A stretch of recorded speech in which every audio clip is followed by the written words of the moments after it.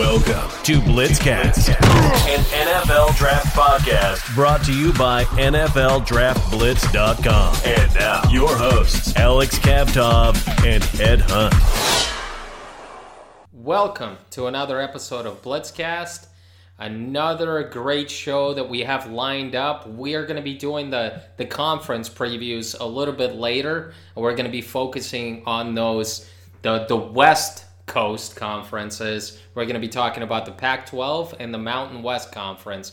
But before we get to college football and talking about how the season is going to be shortened and a couple of conferences have already made their decisions, we're going to begin our show with the NFL. And the big news last week, Ed, was Patrick Mahomes signing that massive contract, $500 million. I mean, it's insane. I mean, when you start listening to the extension that he signed, it's a 10-year deal for $500 million.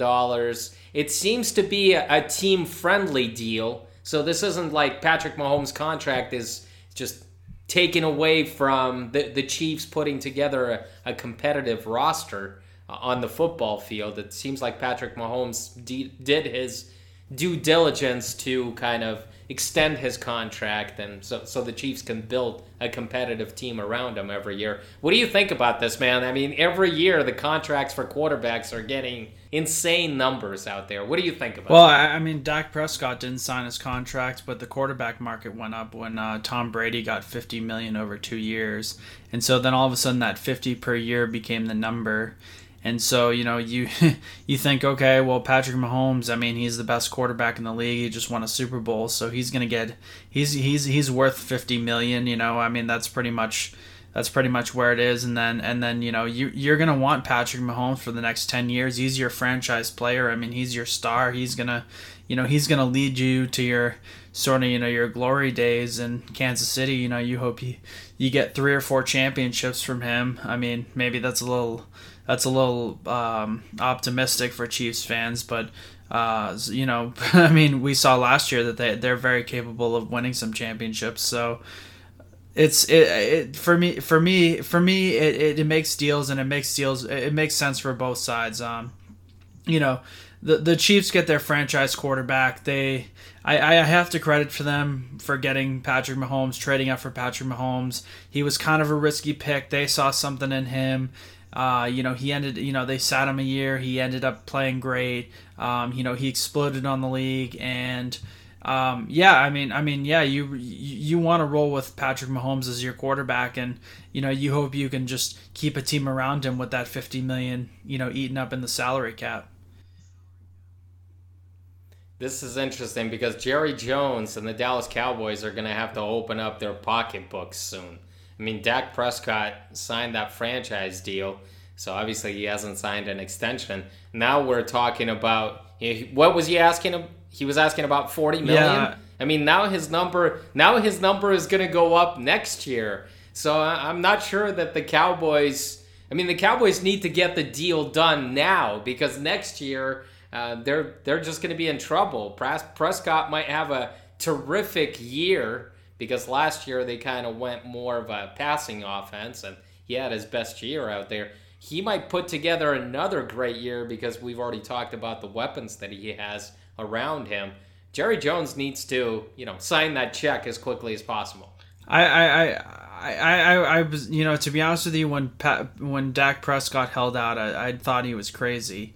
But, you know, we're seeing the market just go up and up, and I mean, it was also good for Dak Prescott to see, you know, basically he held out, so he got his receiver. You know, they drafted the guy from Oklahoma, and so, you know, he has CeeDee Lamb added to his mix, and then, you know, he's holding out, and now the, you know, all of a sudden Tom Brady signs a new contract. All of a sudden Patrick Mahomes signs a new contract, and all of a sudden the quarterback market is $50 million, and so you know, all of a sudden $45 to $50 million a year for Dak Prescott. Prescott's still relatively young. Yeah, I mean, he's gonna get a monster deal. So, you know, I criticized Dak Prescott. Thought he should have just signed his contract. You know, he could have got hurt, but he hasn't gotten hurt, and now it's gonna be a big payday for him. Well, there's also some drama going on with your Steelers, Ed, and it involves Bud Dupree. Bud Dupree signed his franchise tag, but apparently he does play. He's a 3-4 outside linebacker, but he lines up in the dirt, puts his hand in the dirt quite a bit, and lines up as a defensive end. So now there's this whole drama between Bud Dupree and NFL in terms of what he is, whether he's an outside linebacker or a defensive end. And there's a huge discrepancy here because as an outside linebacker, you get like $15 million. As a defensive end, when you sign the franchise tag, you get $17 million. So Bud Dupree is fighting this war. He's not the first one to do this. Shaq Barrett of the Tampa Bay Bucks also filed a grievance against the NFL in terms of what he is, a linebacker or a defensive lineman. So it's an interesting story to keep an eye on. I think the mistake the NFL made is they really should just put one category of edge rusher and leave it at that, because to be honest with you, I mean, an edge rusher is an edge rusher. They're the guy who comes from the edge. They're going to line up against a tackle. They're going to be your, primary pass rusher against a tackle. And we know that's such a key position for a lot of defenses. I mean, some like a little bit more interior rush, but I mean, a lot of teams put a premium on that edge rusher position, whether they play, half the teams play a 3-4, the other half play, a 4-3. And, I mean, really at the same time, it's really the same. I mean, there's differences in the position, but really what you want from your edge rushers is to get after the quarterback. And we know about football enough to know that a defense works when edge rushers are getting pressure on the quarterback. Obviously, absolutely. But like I said, they need to figure this out there, because guys like Dupree and Barrett, they line up standing up, and they also get their hand in the dirt as well. But it's all about money, Ed. I mean, obviously the players want a little bit more, and the NFL is going to fight them for this. I mean, they're gonna do this till the end for what they believe is right. Let's move on to college football, and the big news out of the college football world is, and it started with the Big Ten. The Big Ten was the first conference to say, we're only going to do conference games. So all those non-conference games in the beginning of the season have been canceled, and Big Ten has moved on with this, and the Pac-12 and the ACC have followed suit. They've done the same thing. So now we're waiting for the Big 12 and the SEC to announce their plans, but I'm pretty sure that those two conferences are going to do the same thing, like the Big 10 and the Pac-12 and the ACC. Yeah, I mean, I understand, we're coming through a pandemic, and we're in some pretty dire times. I mean, it just, being a college football fan, I sort of got my hopes up about, watching games like, Alabama, USC, and, Ohio State versus Oregon. I mean, those were games that, really excited me. And just, I mean, it's a shame from a fan's perspective, that we're not going to have those games this year, because, I mean, that's always what's fun at the beginning of the year, of the college football year. But I mean, I understand, you got to protect these players, and that's why they're doing it. And, I respect the NFL for, taking care of the players. But yeah, I mean, from a fan's perspective, this is sad news. Well, like I said, they needed to do this to take care of their student athletes. And obviously the conferences know that there's a lot of money involved in these conference games, so they're trying to save face a little bit. But we talked about to a few people during the past two podcasts. We asked them up front, do you think football season will occur? And there are question marks involved. Right now, 3 conferences have basically said, hey, we're going to have conference plays only, not only for football, but for fall sports. Fall athletics, which includes other sports as well.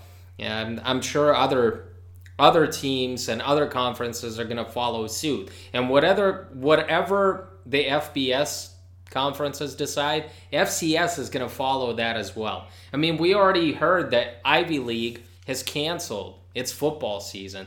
They've decided to delay it till next spring.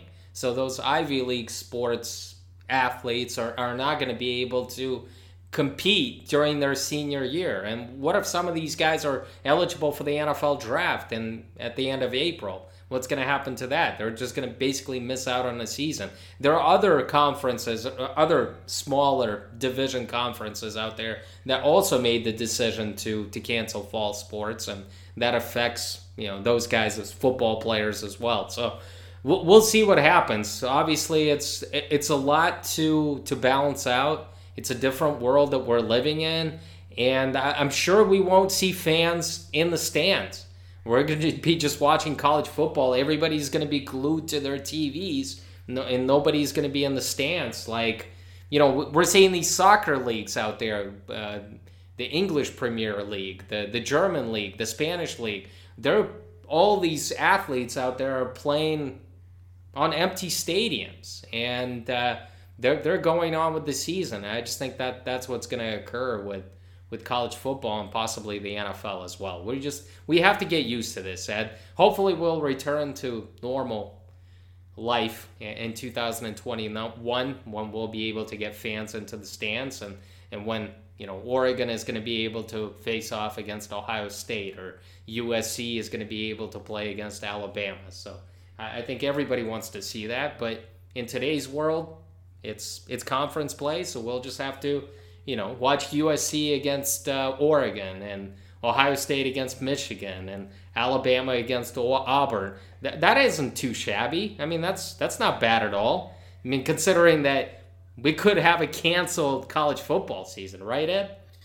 Well, I mean, it could be worse, but I mean, I think the fear that's more on my mind is, I mean, maybe we have a vaccine, next year and so forth. But I mean, you also have to mass distribute the vaccine, and if this coronavirus metastasizes into other things, I mean, I really hope this isn't like a, I do think there will be an end to this pandemic, or we'll learn a way to adapt to this pandemic. But I mean, it's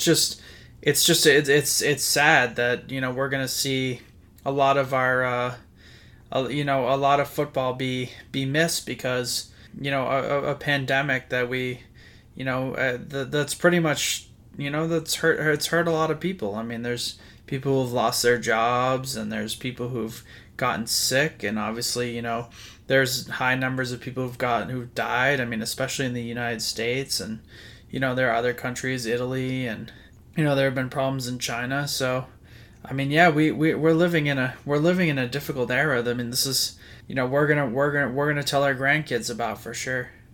Well, I'm sure it might be a start of something. I'm sure this isn't the first virus that's gonna hit our entire world like this.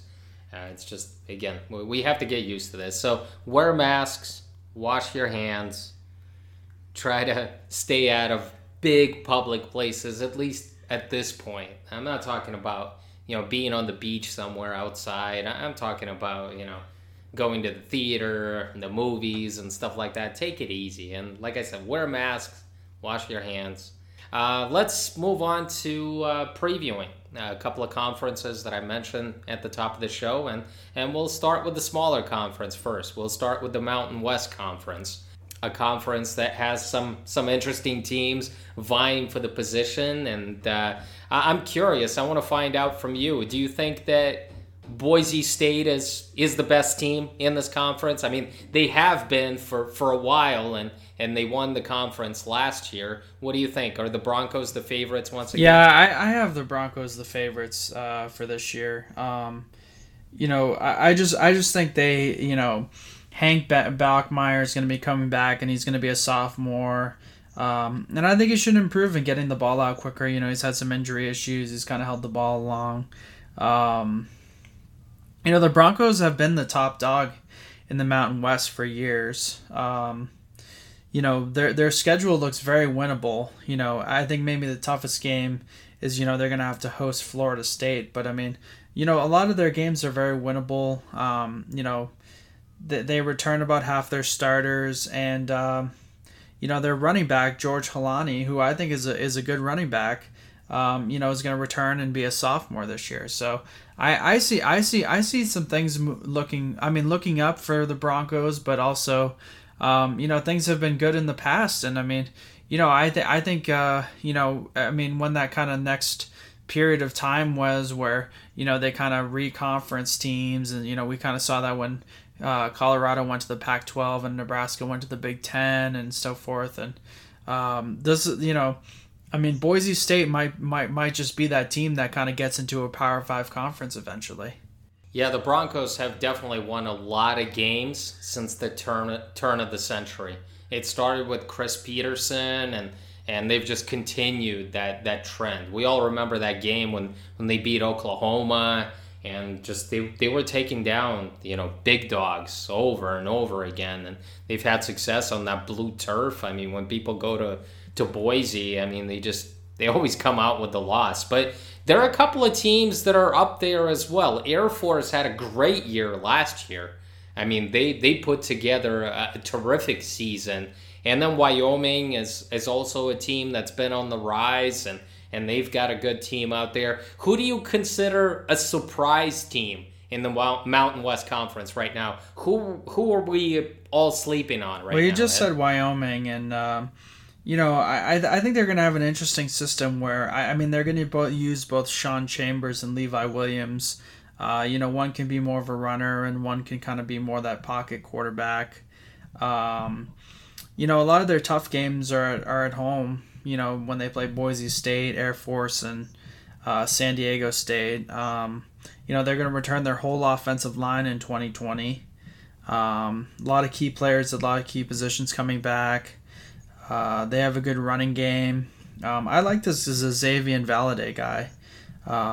I think he's. Well, we'll talk about prospects a little bit later, but you're on the bandwagon with Wyoming. So I think they went 8-5 last year. You think they can be even better this year? I really do. I think they're going to be a good team. I think some things are going to improve. They lost Logan Wilson, but they still Cash Malia also too. They lost a couple linebackers, but I think this is a team that can bounce back, has a lot coming back, and I just think they have a good thing going up there.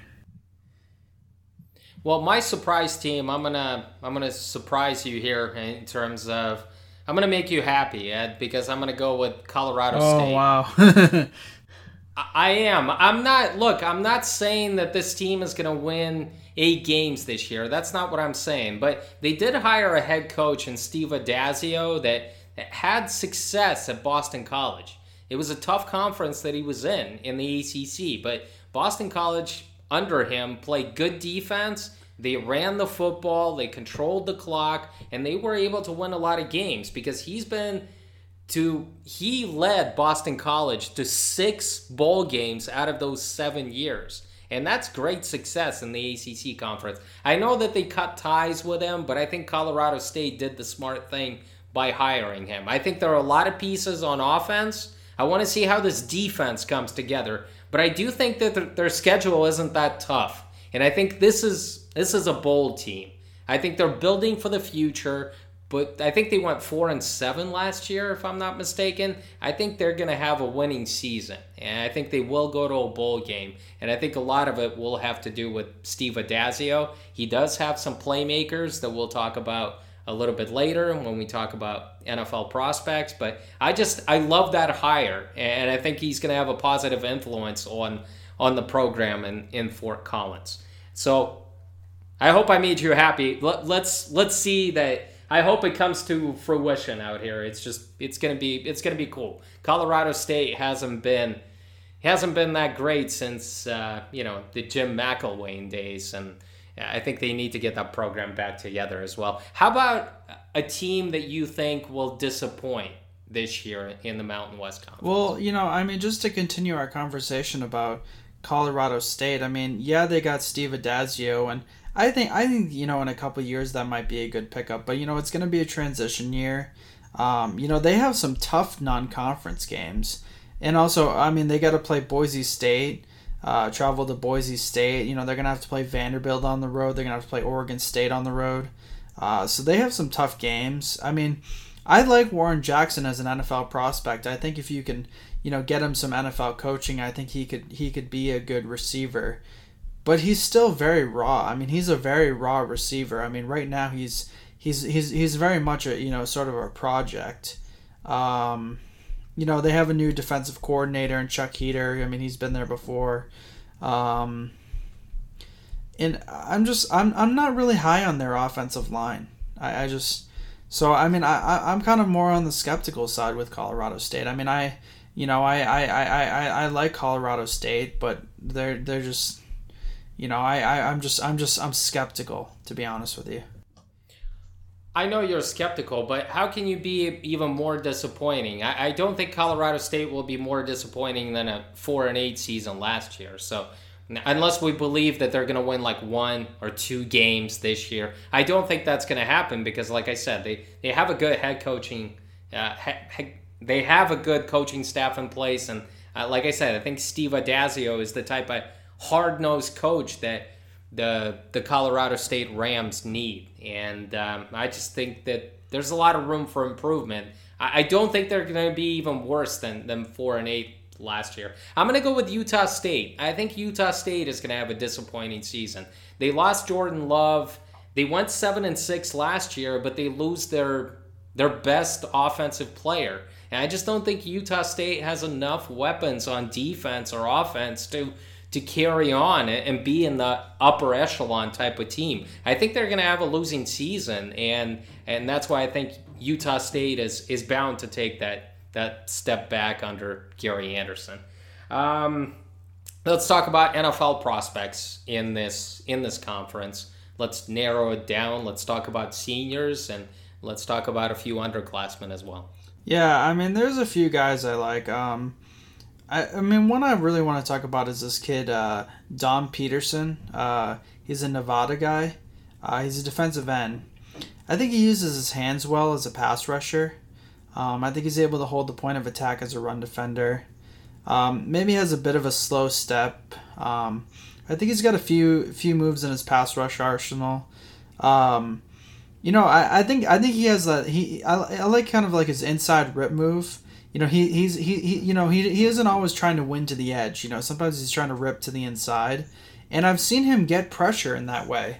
So I think this is an intriguing guy. I mean, this isn't going to be like a first round pick, but this is a guy who is very draftable. And the other thing I like about him is he hustles to the football. So, I'd keep an eye on Dom Peterson. He's a defensive end from Nevada. All right, continue. Let's go with the rest of the draft prospects that you've been impressed with. I like this kid's Xavier Valade. What was really cool is I saw him come up with a catch in traffic like a receiver. It was kind of like on an intermediate route. That shows a lot of trust in his receiving skills. That's more than really you ask for from a lot of running backs. And he's got great speed, great explosion. He's a little bit of a smaller back. But you know what? He is a little bit surprisingly hard to bring down. So I like this kid's Xavier Valade. I mean, I'm gonna keep an eye on this kid, and I think he could be a nice running back prospect in the league. Well, Valade is obviously going to be a junior. He's definitely the best running back in this Mountain West Conference. I think everybody found out about him. He kind of snuck up on a lot of people, but last year he gained almost 1,500 yards and all-purpose yards. And during the bowl game, I think he almost gained like 300 yards altogether.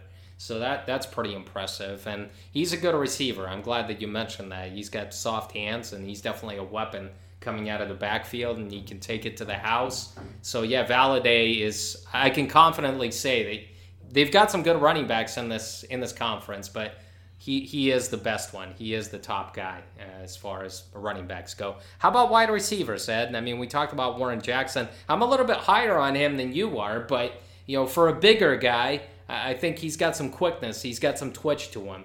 But talk about him and the rest of the receivers. Yeah, I mean, I'm not as big on the receivers in the Mountain West.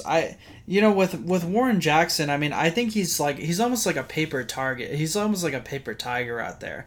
Whereas he's got the height, you know what I'm saying, and like teams want to cover him and stuff like that, and they're afraid of him. But I don't see him, with this just like outstanding production. You know what I'm saying? Like he's not the juggernaut that he really could be in college, and I think he really needs to develop his game a little bit more. So I mean that's kind of where I'm at with the receivers in this conference.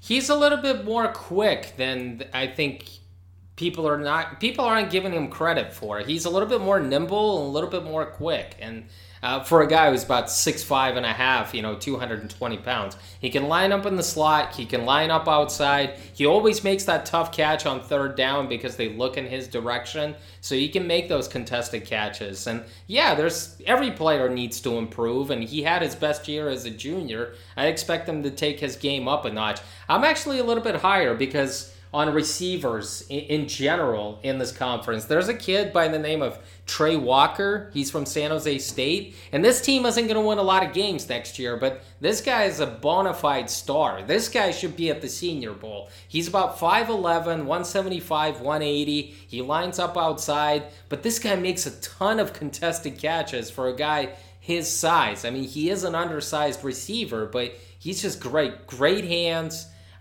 He's always making catches out there, whether it's in the deep game, in the short game, in the intermediate game. Everybody knows who they have to defend when they face San Jose State. But this Spartan receiver just is all heart, and I'm really impressed by him. And I know you mentioned Dom Peterson, but there's another receiver out there. His name is Elijah Cooks. He's a 6'4" wideout. He's got good hands.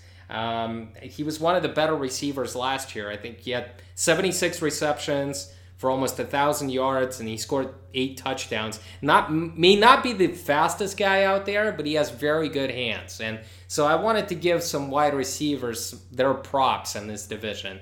Keep an eye on, obviously, Warren Jackson is the best one, and then Trey Walker from San Jose State, and Elijah Cooks is a pretty darn one, a good one from Nevada as well. Who else should we keep an eye on in this conference? Well, I think this kid Tariq Thompson, he's a safety from San Diego State. I don't love his tape, but I think they kind of asked him to cover in the slot. I think he's the kind of guy who I think he will be kind of in the draft conversation. He wouldn't be who I would go for. He isn't kind of like the kind of safety I like, and you know how I am pretty picky about my safeties, and sometimes my favorite safeties don't go drafted and so forth because I like a certain type of safety, and I really like that versatility. But I think that Thompson, by the way, Thompson is going to be at the Senior Bowl if he continues at this pace because he's versatile. I mean, he plays safety, and he can also line up in the slot, covering that slot receiver. You look at his numbers, 11 interceptions over his career. He's a ball hog. 14 pass breakups. Like I said, he's always around the ball, and that's why I think Tariq Thompson is going to be high up there. If he's not going to be at the Senior Bowl, he's definitely going to be at the Shrine Game. So Thompson, keep an eye on him, and he's also got his teammate, Dwayne Johnson Jr., had a good year as well last year. He's a good run defender. I'm not crazy about him in pass defense, but there's his stats say that he's a pretty good one in terms of being on the back end. But I like him as a run defender. I think he still needs to improve as a pass defender. But keep an eye on Dwayne Johnson as well from San Diego State. They've got some players in the secondary, but Tariq Thompson is the headliner there. Might be actually the highest drafted player out of this conference in general. I think this guy is going to be a day 2 pick. We'll see what happens with Valladay, but I think Thompson right now is the highest rated senior in the Mountain West Conference, and then Valladay is up there in the conversation as well. Anybody else you wanted to mention? I mean, I think there's 2 that we should kind of mention together. Ronnie Rivers and Miles Reed. Both kind of like the smaller backs, but good speed. Ronnie Rivers, I mean, I like him as a pass blocker. He's a little undersized. Kind of a guy you use in misdirection in the run game. He can line up as an outside receiver. Maybe just a guy who can win a job in the mix in a running backfield. And Miles Reed is kind of cut from the same cloth. I don't like him as much as a pass blocker, but he really can cut as a runner. For a guy his speed, he can make guys miss with his cutting. And, he's also undersized. He does need to be better with his ball security, and that can improve into his next year. I will say about his pass blocking is I think he brings some alacrity into it. Like I've seen him, make some tough hits and kind of go above and beyond. I still think he needs some more work in the pass blocking department.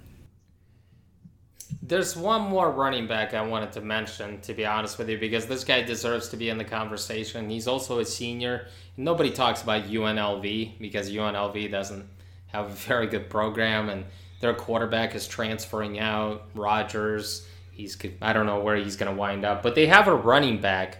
His name is Charles Williams. Came back from an injury last year, and he had over 1,200 yards, 11 touchdowns. And I just feel like they're bringing in an offensive-minded head coach. I think Williams is going to be the focal point of this offense. I wouldn't bet against him. I think he's going to get 1,500 rushing yards and score maybe 10 or 12 touchdowns next year. So Charles Williams is a player to keep an eye on as well in the running back battle. And since we're on we're talking about offensive players, keeping up with that theme, I wanted to mention a couple of Colorado State players. Obviously, Warren Jackson is the big headliner in this conference, but they have a tight end. His name is Trey McBride. He's a junior, but I like his hands. Makes a ton of catches on third downs. He can get yards after the catch. He's got some speed to him. People are focusing on, the Penn State tight end, Freiermuth, the Florida tight end, and Brevin Jordan from Miami. But Trey McBride, if he has another good year, he's going to be in the conversation with those guys because he's definitely an athletic guy who has some good speed. And another Colorado State player is the quarterback, Patrick O'Brien. He transferred from Nebraska, won the job last year like halfway through. This guy's a classic pocket passer, pocket quarterback. He's got great size. He's got a rocket arm. He needs to get better in terms of his decision making, and he needs to raise that accuracy department. But that was his first year starting. He never got a crack at starting at Nebraska. Transferred to Colorado State. I think Patrick O'Brien is the best quarterback in this conference, and just a conference that's lacking in those signal callers. I'm not including Backmeyer. I'm talking about the draft-eligible quarterbacks, and I think Patrick O'Brien is a senior. Keep an eye on him. I think he's going to be better in year two. And that's why I'm a little bit optimistic about Colorado State, because especially on offense, they've got some weapons. It's not only Warren Jackson. Anybody else you got? Because I have a couple of more names, but anybody else you got? I don't really have any other names, but I do want to kind of add my 2 cents in about Patrick O'Brien. Just one thing that I kind of notice about Patrick O'Brien is I see very much a system quarterback. I don't see this isn't a gunslinger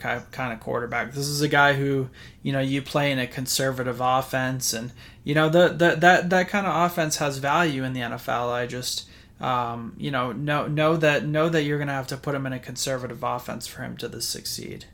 Well, like I said, he's been driving that ship with McBride and Warren Jackson, and I think they're going to open up the offense a little bit more, I think, this year, because I just don't think Colorado State has a great running game out there. I know what Adazio wants to do. He wants to run the football and play good defense, but I think this year he's going to have to utilize those weapons in the passing game for them to be successful. I wanted to mention a couple of Boise State players. There's a cornerback in Jalen Walker. He's a lockdown corner, a bit small, but he needs to become more of a ball hawk out there. But Walker arguably might be the best corner in this conference, so keep an eye on him. And Khalil Shakir. Kind of a slot receiver. He's got good hands. He can also help you in the return game. So that's another player to keep an eye on. We mentioned Valladay from Wyoming, but I want to mention a defensive lineman who kind of came on last year. His name is Garrett Krall. And I think this is a guy to keep an eye on because, I think you need to get more production out of him, but I like his size. I like his long arms. I like the way that he holds his ground at the point of attack. Like I said, needs to come up with a few more tackles for loss, a few more sacks out there because last year he only had 4.5. But keep an ed on him. I just think this is going to be one of those players that might rise in this whole process because Wyoming is going to have a good team, like Ed mentioned during our preview. All right, enough. Let's put a wrap on the Mountain West Conference in general. We give you the overview in terms of the draft prospects to keep an eye on, the disappointing team, the surprise team. The best team was no surprise with Boise State. Let's move on to the Pac-12 now. It's obviously an intriguing conference. Some good quarterbacks have moved on, like Justin Herbert from Oregon, Jacob Eason from Washington. They've moved on to the NFL. So this conference is kind of wide open. So I want to find out from you, Ed. Are you still on the bandwagon? Do you still think that the Oregon Ducks are the top dogs in this conference? Yeah, they have to be. They have a lot of talent returning. New quarterback Tyler Show. I mean, he'll be protected by a very good left tackle on his blind side, Penei Sewell, who we'll talk about more. They have a fallback option. I mean, Anthony Brown from BC transferred there. When they play Washington and USC, both of those games are at home this year. So I mean, that's going to help them. Now the Ohio State game, I mean, which was going to be their tough game, it's canceled. So, I mean, I think things look pretty good for the Ducks right now. Well, I'm not trying to be, I'm with Ed on this prediction just because I think Oregon is the most complete team in this division. I realized that they lost their all-world quarterback in Justin Herbert, who was a 4-year starter, but they still have C.J. Verdell, and Verdell is a really good running back, and that not many people are focusing on because he's a bit undersized, but he's a tough, hard-nosed, compact type of runner.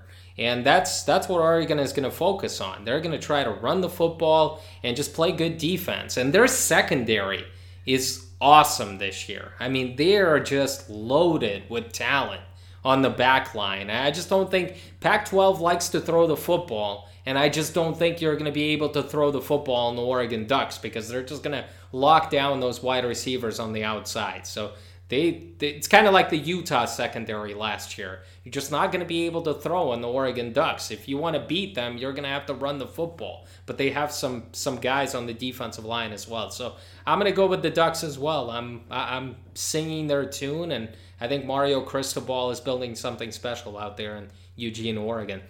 How about a surprise team in the Pac-12? Or you? I want to find out who it is, Ed. I'm coming on the Herm Edwards train. I like what he's doing there, and I mean, he's going to be in his third year. I mean, he's had a few years with this program, starting to kind of put a few of his guys in there.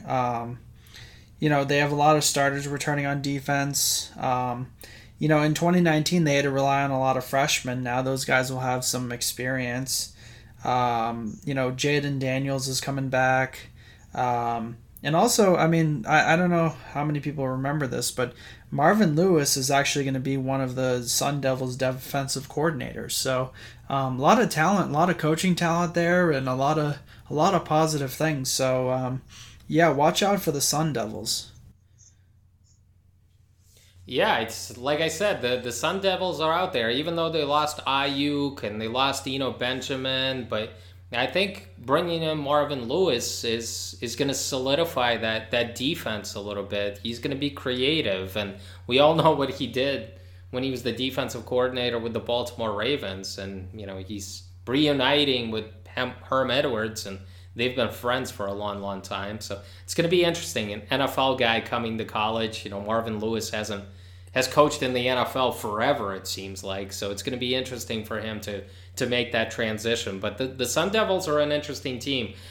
I'm going to go with Cal. I'm a big Cal Bears fan this year. And last year, Cal went 8-5 under Justin Wilcox. And every year they've been getting better.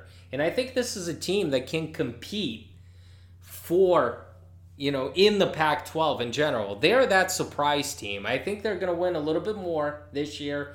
I just think all they need to do is keep Chase Garbers healthy. Because when he missed time, Cal lost 5 of those 6 games. So if they keep their starting quarterback upright and healthy, Cal went 8-0 last year when Chase Garbers played the entire full game. It says something. He has a lot of potential. I think that defense is going to be really good. The offensive line went through some growing pains last year, but everybody is back this year. I think they've got some guys, in the receiving core. And like I said, even though they lost Evan Weaver at linebacker, Cal's defense is pretty good. They have a couple of players in the secondary, and it's just going to be interesting to see that transformation. I'm a big Cal Bears fan this year, and I think they can compete and make a run. They could be that dark horse for the Pac-12 title. I'm not saying they're going to win it, but what I am saying is this is a very competitive team to keep an eye on. How about a disappointing team, Ed? I'm curious. Are you in the Trojans bandwagon, or are you trying to stay off of it? Who's the most disappointing team in the Pac-12? The team that worries me is actually the Utah Utes. I mean, they've been good in years past, but I mean, it kind of started. I think it actually kind of starts a little bit with the end of last year. I mean, they lost the Pac-12 championship. They lost the Alamo Bowl to Oregon and Texas, and they're going to lose 9 starters on their defense. I like Tyler Huntley. I think he's a bigger loss than people realize. They're going to have a QB battle. It's going to be between Jake Bentley and Cameron Rising. I think losing Zach Moss is a big loss. So I think the Utah Utes fans, have had a lot to cheer about in the last couple of years, but I think it's kind of setting back down. I think their stock is falling.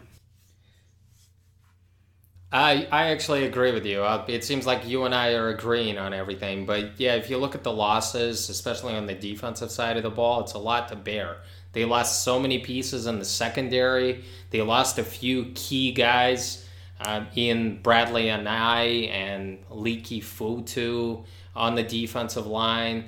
And I just think it's going to be too much. I realize that they seem to reload every year, and Kyle Whittingham is a terrific head coach.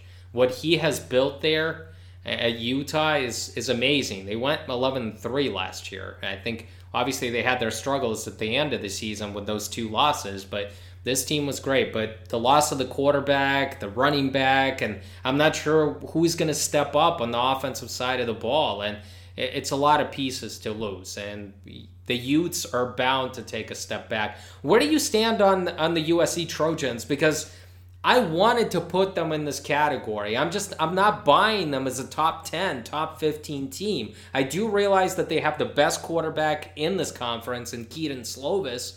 I realize that they have some weapons on the offensive side of the ball, but I'm curious what you think of this team. I'm not a big proponent of Clay Helton. I think USC should have gotten rid of him last year because he's been an underachiever, and possibly maybe promoted Graham Harrell, the offensive coordinator, to head coach because we saw great improvement from the offense last year, and I think that's where they're going to shine. What do you think of the Trojans? I mean, are they competing for the title, or are they kind of like middle of the road because you don't know what you're going to get there? I mean, I think they'll be a good team in the Pac-12. I don't know if they're going to win a Pac-12 championship, but I kind of like where. I mean, I think what's going to happen is Clay Helton is going to have a fire under his ass. I mean, he's going to have to coach, because you know what? If it keeps going the way it's been going, and I mean USC is a program that's supposed to win, and their alumni and their board, they believe that USC football should be winning games, and so there's going to be some pressure, and I think I don't see them winning the Pac-12, but I do see them as maybe I could see them maybe in the Pac-12 championship game, but I don't think they'll win that game. Yeah, I think it's Oregon's title to lose. Let's talk about everybody. All of our listeners want to find out who those top NFL draft prospects are in the Pac-12 for the 2021 NFL draft. Yeah, I mean, I said the name before, but this guy Penei Sewell from Oregon, he's got long arms, really quick feet as a pass blocker. He's just good pass blocker. He has good physicality in the running game, and he has very good hand use as a pass blocker. I mean, he maybe when he's run blocking, he kind of square better and have a little bit better technique and sort of use his feet better. But for the most part, I think Penei Sewell, I mean, he could be like a top 7 pick. I mean, he could go that high. I think he's a top 3 pick, to be honest with you. I think Lawrence and Fields, if they have a good season, they kind of solidified themselves as 1 and 2. I think Penei Sewell is going to be that next guy, and maybe Michael Parsons is in the conversation as well, the linebacker from Penn State. So I think those are the top 4 NFL draft prospects moving forward, assuming that they declare, because not everybody is a senior out of that group, but Sewell is definitely, I'm confident to say he's probably the top offensive prospect in this draft, with all due respect to some running backs, some wide receivers out there. But aside from those 2 quarterbacks and Lawrence and Fields, he's definitely the top prospect in the Pac-12 and one of the most talented offensive linemen. If Sewell was in this draft, he would probably be the top offensive tackle off the board. And we all saw that Andrew Thomas went off the board at number 4 to the Giants, but I think the Giants would have went with Sewell over Thomas any day. He's definitely a very talented young man. Who else is out there? Well, there's a defensive tackle from USC, Jay Tufule. I really like his hand fighting. He kind of gets pushed around a little bit in the run game, but I think he has a good rip move. He's good at getting off blocks, can flash as a run stopper. I really like his technique, and I think his pad level's really good. So, he could be, a first round guy, day 1 guy. It's too early to really say, but he's someone to keep an eye on. I'm curious to hear who else is out there in this conference, Ed. Another USC guy, Amon-Ra St. Brown, kind of a mouthful. He's a slot. Monterey St. Brown. Just a guy, slot guy. Good speed running his routes, good ability to catch in traffic. Probably average yards after catch. Good blocker. Good route runner. I mean, just a guy who's going to win in the slot, win underneath for you. I think he's a guy who could really actually, after another good year, kind of come in and be your primary slot guy if a team's just looking for a slot receiver. I think he could be that Robert Woods type of player because I think he is going to be the top target at USC this year with Michael Pittman moving on to the NFL. And Monterey St. Brown might move around. I mean, they used him in the slot last year as a sophomore. I think they'll move him to the outside and in the slot as well. He's a smooth route runner, and that's the reason why I compare him to Robert Woods. He's just so advanced in terms of his route running ability for a young player, and still needs to get better in some respects, but you see flashes of him, and you see that he can separate, especially out of the slot, and he has that speed. And there's another receiver, Tyler Vaughns. He's a senior. He had a big year, and I expect Slovis to have a terrific year if he stays healthy. So Monterey St. Brown and Tyler Vaughns are going to be his main targets for the Trojans. So that's another wide receiver to keep an eye on. Anybody else?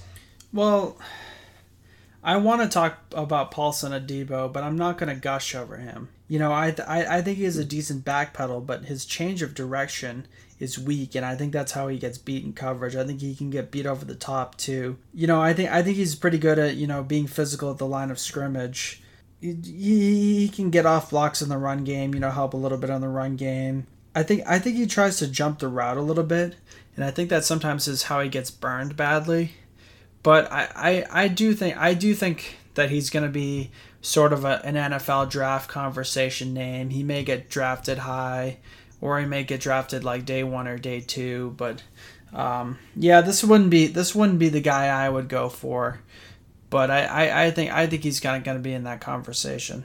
Well, it's interesting that he decided to stay put. He stayed at Stanford instead of declaring for the draft. So that was kind of interesting because Adebo was being talked about as a first round guy. A couple other corners I wanted to mention, just because I think Pac-12 this year has a lot of good corners. It doesn't only stop with Paulson Adebo. Let's talk about Thomas Graham, the senior cornerback that just gets his hands on balls a lot of times. He might be the best cover corner in the Pac-12 this season. Thomas Graham from Oregon, that's a guy to keep an eye on, definitely. A couple other guys. Elijah Molden from Washington. The Huskies have a tradition at the cornerback position. They really do. I mean, look at the guys that they've sent to the league and guys that are starting right now. And I just think Elijah Molden is one of those guys. Jimmy Lake is taking over as the head coach, and I think Molden is the latest addition here. Based on his film last year, Elijah Molden should be in the conversation for a first-round pick. There's no question about it. Another guy I wanted to mention is Jack Jones. Jack Jones is an Arizona State corner. He's a transfer from the USC Trojans because some things didn't work out there. But when he transferred to Arizona State last year, he had a very good year. He's coming back as a senior. I think that's another name to kind of keep an eye on. He's a dark horse. But again, a guy who was a big-time recruit coming out, with Marvin Lewis taking over, watch out. Jack Jones, I think, is a name that people will get to know. Anybody else, just in terms of some other positions in the Pac-12? I mean, I have a couple other guys that I wanted to mention. What about you? Well, I just wanted to put my 2 cents in about Elijah Molden. I really like him. I think he's a scrappy player. I think he could do well in zone coverage. I like his change of direction skills. I really like to see the communication he shows pre-snap. He's a good open field tackler. I mean, he's a guy, if I'm looking for a slot guy in this draft, or in the next draft, this is a guy that I would definitely target and definitely interview. So I want to echo my praises for this guy. A guy we can talk about is Devin Lloyd. He's good in linebacker instincts. I like his physicality, good zone coverage skills. He can execute the delayed blitz. He's capable run defender. I think he fits nicely as kind of like that weak side linebacker. In sort of a 4-3. There's another guy that got a lot of praise coming into last year, but he had an early season injury in 2019. I'm really critical of this player, and people have been putting him in the first round because he seems to be like the hot name. Maybe people didn't even watch his film in 2019 because he was injured for most of the year. It's Walker Little, offensive tackle from Stanford, but I just think that there's no way he can be a first-round pick. But we'll see. Maybe he can raise his game, return healthy, and be a pretty good player. But even before the injury, I didn't see a dominant player on film. And Walker Little is the offensive tackle from Stanford. Another guy I wanted to mention is Hamilcar Rashed. He's an outside linebacker for Oregon State. This guy lives in the backfield. He's among the best outside linebacker prospects in the 2021 NFL draft, period. He's a senior. This guy had a dominant junior year. So if we're talking about a defensive player, I know you mentioned Jay Tufali, but Rashid is probably the top defensive prospect aside from a couple of corners that we mentioned in this NFL draft. So, and Abraham Lucas, he's an offensive tackle from Washington State, another guy to keep an eye on. I realize that his coach has moved on to Mississippi State, Mike Leach, but they get Nick Rolovich out there from Hawaii. They're going to throw the ball a lot, continue to throw the ball a lot at Washington State. Abraham Lucas is up there as well, one of the top offensive linemen in this conference, and might be, emerging as one of the top offensive linemen in next year's draft. And he's going to be a redshirt junior. So that kind of puts a wrap on. I mentioned C.J. Verdell as well, the running back from Oregon, and I think he's a name to keep an eye on. I'm not saying he's going to be like a high pick. I think he is a day 3 guy, but he's kind of an interesting name out there, just a guy that's always flashed for the Oregon Ducks the past couple of seasons. But I think cornerbacks is definitely the position to keep an eye on in the Pac-12, because there's some really good ones, some really good players that are going to be in the conversation, whether in round 1 or day 2. So keep an eye on those guys. And obviously, Penei Sewell is the cream of the crop in the Pac-12 conference. So that basically puts a wrap on the Pac-12 in terms of the preview and how we see it in terms of the NFL draft prospects and teams. Thank you for listening to another great episode of BlitzCast. And we promise we'll return next week with couple other previews. Take care.